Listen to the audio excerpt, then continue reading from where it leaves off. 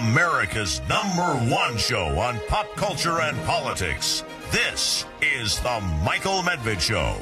And another great day in this greatest nation on God's green earth, a great nation that one hopes will have a great new start to our politics, starting on, how about January 1st, which is coming up. I think it's too much to hope that there's a new start in politics since the Christmas holiday, before the Christmas holiday. There's a piece in the Wall Street Journal by Gerald Seib, who was a longtime Washington bureau chief for the Wall Street Journal. And the headline for the piece is, "Let's just say it, politics in 2023 was pretty awful." And he goes through a list of horribles. David French is somebody who writes about this politics with deep meaning, passion, and insight.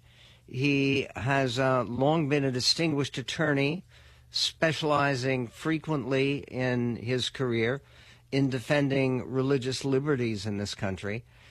He is now an opinion columnist for the New York Times. You can also sign up for his weekly newsletter, which is always full of content and meaning. David French, do you agree with the summary that politics in 2023 was pretty awful? You know what? I think, Michael, that statement is one statement that can bring Americans together. Well, that's what we're doing. That's what we're working on doing. So what do we need? I mean, one of the things that you write about, and it's actually a mind-changing column, is the need to try to clean up at least one danger in politics, which is the Insurrection Act. And why is the Insurrection Act, which has been on the books since the 1790s, I believe, in various why versions, is it so dangerous? Yeah, the version of the Insurrection Act that has really existed since the post-Civil War era essentially allows, well, not essentially, does allow the president on his own initiative and based on his own subjective judgment to call out the active duty military or the National Guard, so 101st Airborne or, say, a state National Guard, to impose order in American towns, cities, and communities. And it's one of those laws that was written at a time and in a place where the majority of Congress was matching, it was a Republican Congress with a Republican president. They trusted the power. They trusted the president. They trusted the presidency. And had a real need, for example, in the post-Civil War era to suppress some of the insurrectionist activities in the defeated South. And so this Congress, more than 100 years ago, wrote a blank check to the president. And now, to be clear, it's a blank check that the presidents in recent American history have not really tried to cash. Presidents have not, in fact, used all the power given to them by the Insurrection Act. And the most recent invocation of it is with the L.A. riots, but that was at the request of state officials in California asking George H.W. Bush to activate troops to intervene. But what happens when a president isn't responsible? What happens if a president isn't respectful of the Constitution? Well, this act is still standing out there and allows him to call out the troops on his own initiative at his own discretion, and that's extraordinarily dangerous. Okay, right now, I believe that the two of the front-running candidates on the GOP side for the presidential nomination, both President Trump and Governor DeSantis, have talked about assigning federal troops to deal with border security and the immigration mess at the border.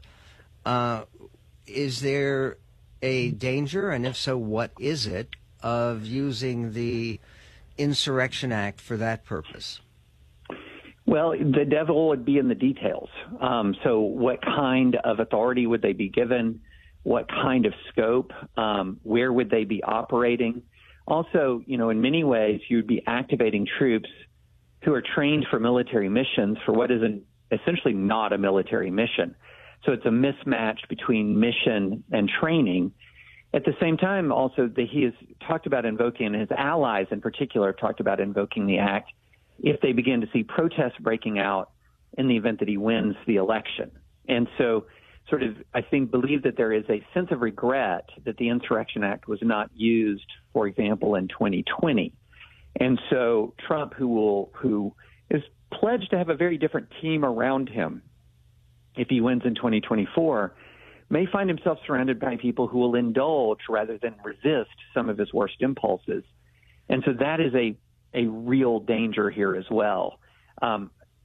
Active duty troops are trained for specific kinds of missions. And if you want to deploy troops for missions they're not trained for, then you're beginning to ask for real problems. And you say that as a veteran of the United States Army, where you served in the Judge Advocate General's Corps in Iraq at the height of the surge back in 2007. In terms of right now, looking ahead toward the political constellation, there's something close to panic that you can hear from the Democratic side.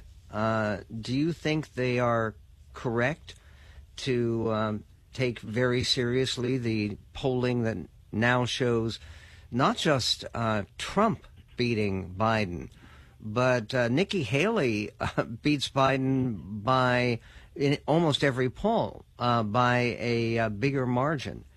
Do you think that this is looking very grim for Joe Biden? I don't know how you could be a Democrat and not be concerned right now. It's not an outlier poll that puts Trump ahead of Biden. It's almost every recent poll. It's not outlier polls that put Haley substantially ahead of Biden. It's virtually every poll. And look, the Democrats are in a bind.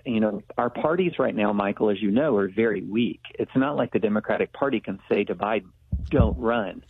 And so if he continues to decide to run, a primary challenge becomes very, very dangerous for the Democrats' chance of winning the presidency. Because remember, we have a lot of recent history as primary challenges against sitting presidents. And in all of those major primary challenges, the sitting president, A, won the primary challenge, but then B, lost the election. So Ford in 76, Carter in 80, Bush in 92, all of them had major primary challenges, and their party ultimately lost the election. So ideally for the Democrats, Biden would choose not to run. Well, he would have to, because we are less than a month away, my friend, from the Iowa caucuses. And again, it's how would you describe your emotional reaction to the upcoming election? Let me put it this way. I am more alarmed about the possibility, about the potential consequences of this election than any election in my lifetime. As I've told people, I think it is the first election where I can say I'm not 100% sure that the country will survive it intact. And the reason why I say that is related to January 6th, because had Trump gotten his way, in other words, had Mike Pence said yes to the Trump scheme as opposed to having the integrity to uphold the Constitution, we could easily imagine a crisis, a constitutional crisis, unlike anything we've seen since 1861, as two different people were sworn in to be president.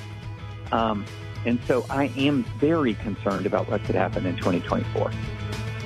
David French, his most recent columns are linked at our website at michaelmedved.com.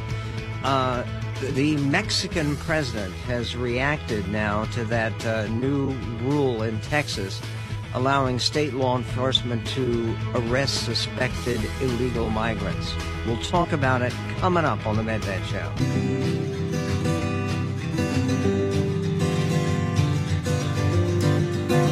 Just hear those sleigh bells jingling, ring, ting, ting,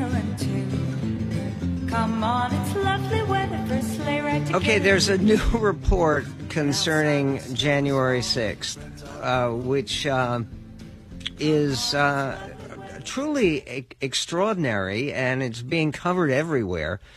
And I think it's important that people come to terms with it. The coverage declares that the pro-Trump organization, which was Women for America First, applied for a January 6th demonstration permit, and they needed to do that. When you're having a mass gathering like that on the ellipse, as President Trump did, that he spoke to, you have to get a permit, and because it's the National Park Service, it's federal land. So they did. They got a permit for their demonstration on January 6th. But the story now says that they purposely misled authorities about their intentions that day, according to a new report from a government watchdog. Representatives of Women for America First told the National Park Service that they did not intend, no way, we'll never do that, to walk from their planned demonstration on the ellipse near the White House over to the Capitol building on January 6th, despite evidence that they expected then President Donald Trump to call for a march, which he did, according to the 47-page report from the Interior Department's Office of Inspector General. The group intentionally failed to disclose information to the National Park Service regarding the knowledge of a post-demonstration march. According to text messages cited in the report, a representative from the group, that's Women for America First, told a potential rally speaker that, quote, Trump is going to have us march there, the Capitol, and said that information should stay only between us.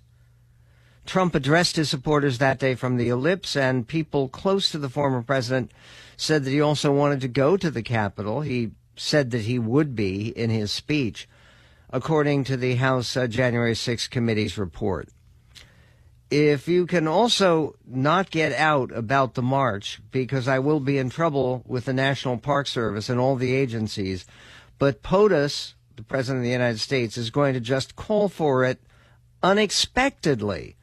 The text from the group's representative to the potential speaker continued, which did not name the Women for America representative. Now, what does all this have to deal with? It helps to explain why there was no official preparation for guarding the Capitol building, because the National Park Service and the authorities had all been informed there would be no march to the Capitol building. So that was something that they had been planning, but deliberately keeping secret. Most large demonstrations in areas administered by the National Park Service, such as the National Mall, require a permit and ask the applicant to provide information about proposed routes for any marches. Women for America First did not mention a march in its application at all, and that affected how the National Park Service prepared for the event, according to the report. Obviously, the National Park Service was not well prepared. A Senate report published in June found that federal agencies failed to assess and disseminate intelligence about the potential for violence that day. More than 1,200 defendants have been charged in connection with the January 6th attack on the Capitol, according to the Justice Department. More than 700 people have pleaded guilty to federal charges, and 138 people were found guilty at contested trials, according to the figures from the Department of Justice. Now, what all of this means is it sets up what is going to be the first major federal felony trial involving Jack Smith, the special prosecutor, and President Trump. And one of the points about that trial, if it goes forward as scheduled, it's going to be right in the middle of the election season, and Trump is going to be required to be in court every day for a while. So people who have the simple response that no legal proceeding against Trump can possibly hurt him because he turns them all into applause lines in his speeches. And he does, and he's done that very effectively. But this matter of the march to the Capitol building and the fact that it was planned in advance but hidden, that may be a factor in this particular case. The Mexico City deadline from Reuters, the Mexican president, Andres Manuel Lopez Obrador, he's the outgoing president. He's term limited. He said today that his government was preparing to challenge a new Texas law allowing state law enforcement to arrest suspected migrants, which he called inhumane. On Monday, yesterday, the governor of Texas, Greg Abbott, signed the law giving local officers powers long delegated to the U.S. government. Migrants who enter the United States illegally can already be charged with illegal entry or re-entry under federal laws, but the governor of the border state has criticized what he calls U.S. President Joe Biden's failure to enforce them. This will be challenged immediately, and if you recall, back in 2012, there was an Arizona law that gave similar powers to law enforcement in Arizona. It eventually went to the Supreme Court, and they said, no, this is not a job for local authorities. There are federal authorities who have to take care of dealing with unauthorized immigrants. And the question of the constitutionality of this particular provision, it's already inspired some opposition. U.S. Representative Joaquin Castro, Democrat of San Antonio, sent a letter that is signed by other Democratic members of Congress asking the U.S. Department of Justice to sue Texas to stop the law from taking effect. We urge you to assert your authority over federal immigration and foreign policy and pursue legal action as appropriate to stop this unconstitutional and dangerous legislation from going into effect. When you speak about dangers in the United States, one of the major dangers that we seem to be facing with our young people has to do with smartphones and tablets and other means of distraction that involve schools and child rearing and a potential American crisis. We'll be speaking to someone who has been very deeply involved in this danger and this analysis coming up on the Medved Show. God help me, I'm addicted to The Michael Medved Show.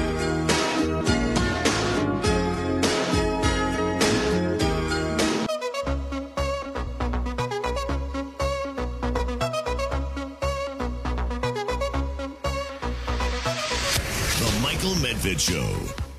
And on the Michael Medved Show, it is a pleasure to welcome to the program Andrew McDiarmid, who is a director of podcasting and a senior fellow at the Discovery Institute. He is also a contributing writer to Mind Matters AI. He produces ID the Future, a podcast from the Center for Science and Culture at Discovery Institute that presents the case, research, and implications of intelligent design and explores the debate over evolution. He's also been deeply concerned with the impact of smartphone usage among kids and the growing push for limiting and even banning smartphones and tablets for our children. First of all, what is the connection between smartphones and social media and the current mental health crisis that so many people have written about and become alarmed about facing American youth? Yeah, good question, and thanks for having me, Michael. So basically, this goes back to 15 years ago and more. The Children's Online Privacy Protection Act came out in 2000, and at that time, the number 13, the age 13, was arbitrarily chosen. And this was 4 years before Facebook, 11 years before Snapchat, 16 years before TikTok. But 13 was chosen. The original sponsor of the bill wanted the age of 16, but he was thwarted by tech companies and civil liberties groups. So they went with 13. I guess they really didn't think about it enough or know any better. And here we are, 23 years later, and we can see the results of this, Michael, and it's really not pretty. We are in the middle of a mental health crisis amongst adolescents. Our teenagers are really struggling with the use of these digital products, smartphones, and everything that comes with smartphones. And, Jean Twenge, she has written books on this and has really tracked the rise of the mental health issues like depression, self-harm, and suicide among U.S. adolescents and young adults. And it really began in and around the year 2010, when the first smartphone was out for a few years. Facebook was kicking things into high gear. Twitter was on the scene.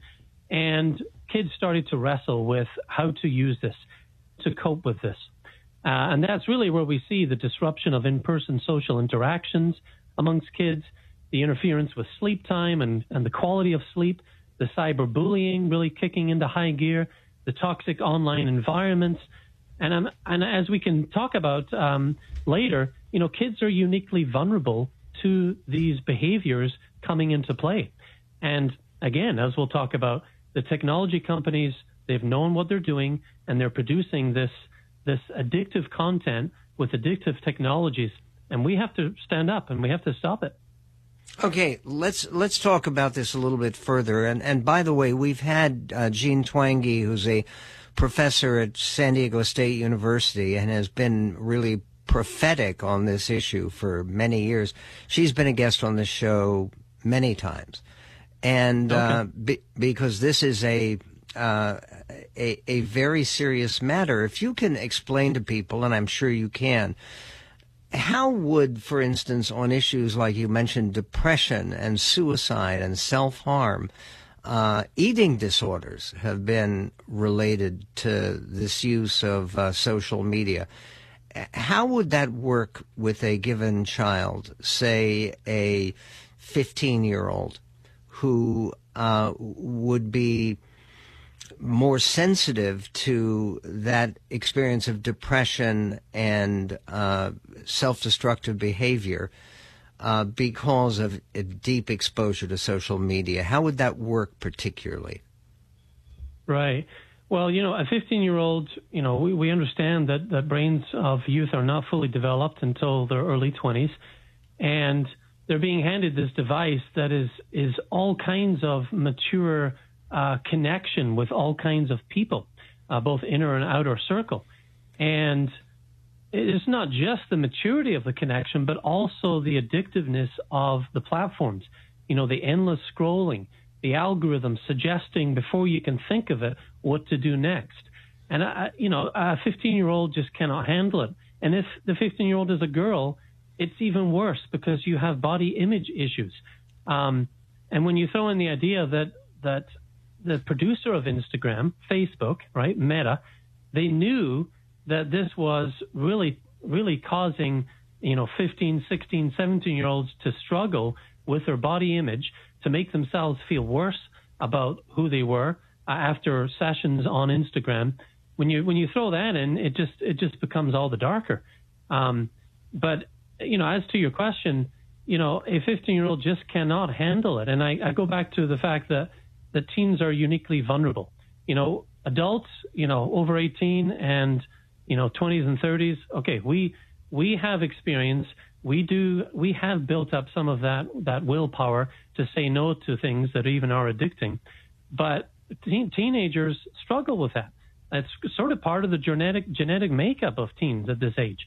There's an increase in impulsive behavior and in openness to peer approval that is supposed to peak 13, 14, 15 and start coming down. And a recent study earlier this year in JAMA Pediatrics shows that instead of peaking and coming down, kids that are habitually checking their devices to see what's new, to see who's responding to what they put out and their photos and their images, that trajectory just keeps going.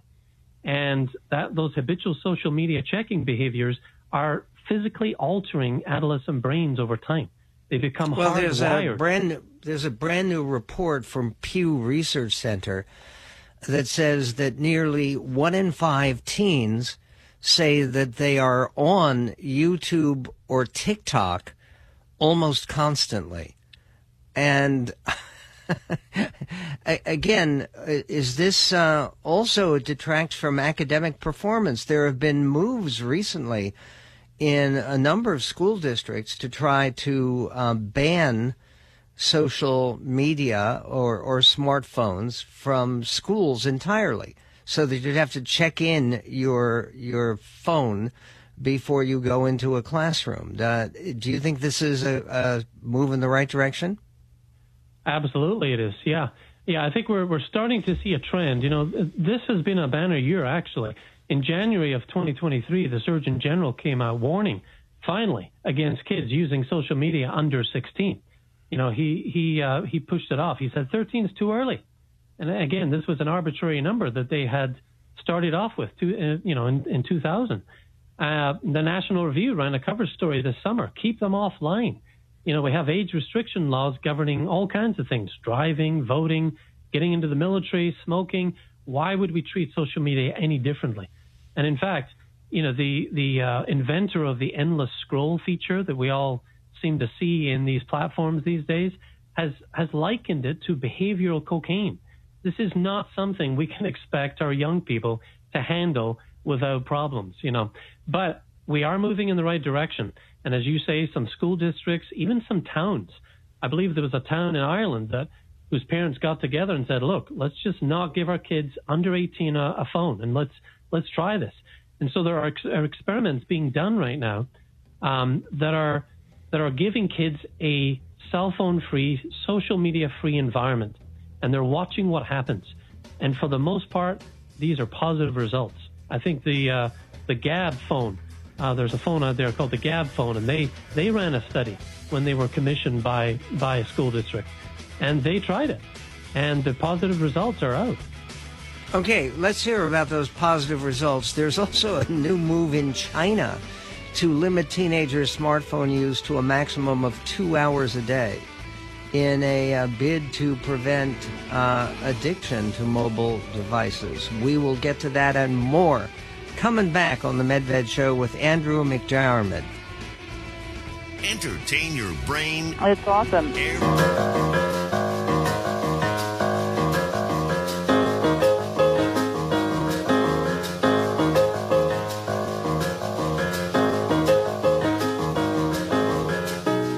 Portions of the Michael Medved Show are brought to you in part by the Discovery Institute. And Andrew McDiarmid is a director of podcasting and a senior fellow at the Discovery Institute. And he has been doing a great deal of research and writing about the dangers of smartphone usage and social media in general among children. And just saying that there is beginning to be more concern and more activity on the part of parents and also of the local governments and school districts and more about trying to limit that usage. Do you ever think we would come to the level that China has come to? China is going to be limiting teenager smartphone use to a maximum of 2 hours a day. And authorities are cracking down on screen time in a bid to boost teen health. Aside from China, there's also the state of Utah. Why is the state of Utah particularly noteworthy on this issue, Andrew? Yeah, so they have a first-in-the-nation law that actually goes into effect next March, and it's designed to shield teens from addictive platforms. It is the most sweeping legislation in the United States so far, and I fully support it. I really think it's a great option. It shields kids in several ways. First, it requires parental consent for kids to access any social media platform, and that's on a case-by-case basis. So there's not a switch you can, be convinced to flip on, and that's the end of it. So express parental consent for kids between 13 and 17 for any social media platform. It also allows parents full access to social media accounts of their minor children, so they can see what they're posting, the photos they're sharing, etc. And finally, it prohibits kids under 18 from using social media when they should be sleeping, between the hours of 10:30 and 6:30 in the morning. So it really goes further than anything we've seen in the United States so far to say, look, this is an existential problem. We're at the point of no return, and we need to take serious action. There are other. How do you enforce something like a ban during sleep time? You said between 10 and 6 a.m. there would be a complete ban. How do you enforce that unless parents decide to support it themselves? Well, Michael, that's a good question. I haven't dug into every nut and bolt of that law. In fact, that's why they've given it a year before it officially takes over. In fact, you can go to the Utah website right now, the government website, the state website, and see the ideas that they're proposing to manage this and to keep kids accountable and to help parents with this. Obviously, it's going to require new technologies put in place to allow for these verifications and allow for this turn off at certain hours. But they're certainly working on it actively right now. We've talked a little bit about what governments can do, what school officials can do. What about parents themselves? How would you recommend that parents begin doing a better job of protecting our children from some of the dangers of social media and smartphone use? Absolutely. Well, parents, I would say to you, don't give your 13 to 17-year-old a smartphone. I know the temptation is great, and I'm in the same boat here. I have 3 daughters. I also have a son. And, don't feel like just because your life is getting busier and they're doing more activities that you have to give into a smartphone. There are alternatives. There's something called a family loaner phone, where you can get a phone that doesn't belong to the child, the teenager, but they can use it when they're out of the house. So they only get it when they're away from you and only to keep in touch with you. There are some alternatives hitting the market that I would recommend as well. There's one called the Wise phone and another called the Light phone. And both of those do not allow apps to be downloaded. There's no internet browser. There's no social media to distract and make a mess of your time. It's just certain utilities plus phoning and texting and a good camera, if that's something you want to use. So those are definitely good options that I would suggest. There's the good old flip phone, but even those have internet browsers, and you can access certain things with that. But the Wise phone and the Light phone are definitely good options these days, along with the family loaner model. And when it comes to social media, parents, just don't let your 13 to 17-year-olds use social media. There is really not good enough reasons to introduce social media to kids under 18. There's nothing they truly need on those social media platforms that they can't get offline or elsewhere. And just as a thought experiment, think for yourself. If all of social media went dark tomorrow, what would you miss? And how could we communicate and stay in touch? It's worth thinking about. Well, it is, and it's one of those things where in religious homes, and this is very much true in the Jewish community, one of the things that is restricted is the consumption of media on the Sabbath or on major holidays.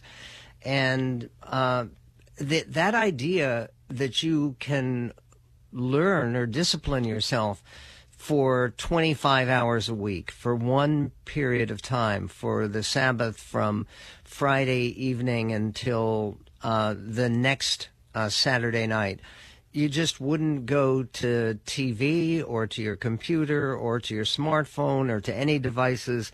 You'd actually talk to real people. That's one of those things that I know that there are people who have adopted a more religious, Sabbath-oriented kind of a family schedule, basically with in mind all of the values that you're talking about. And speaking of which, there's a big piece in the New York Times today about the voters taking a look at the Middle East and which side do they favor.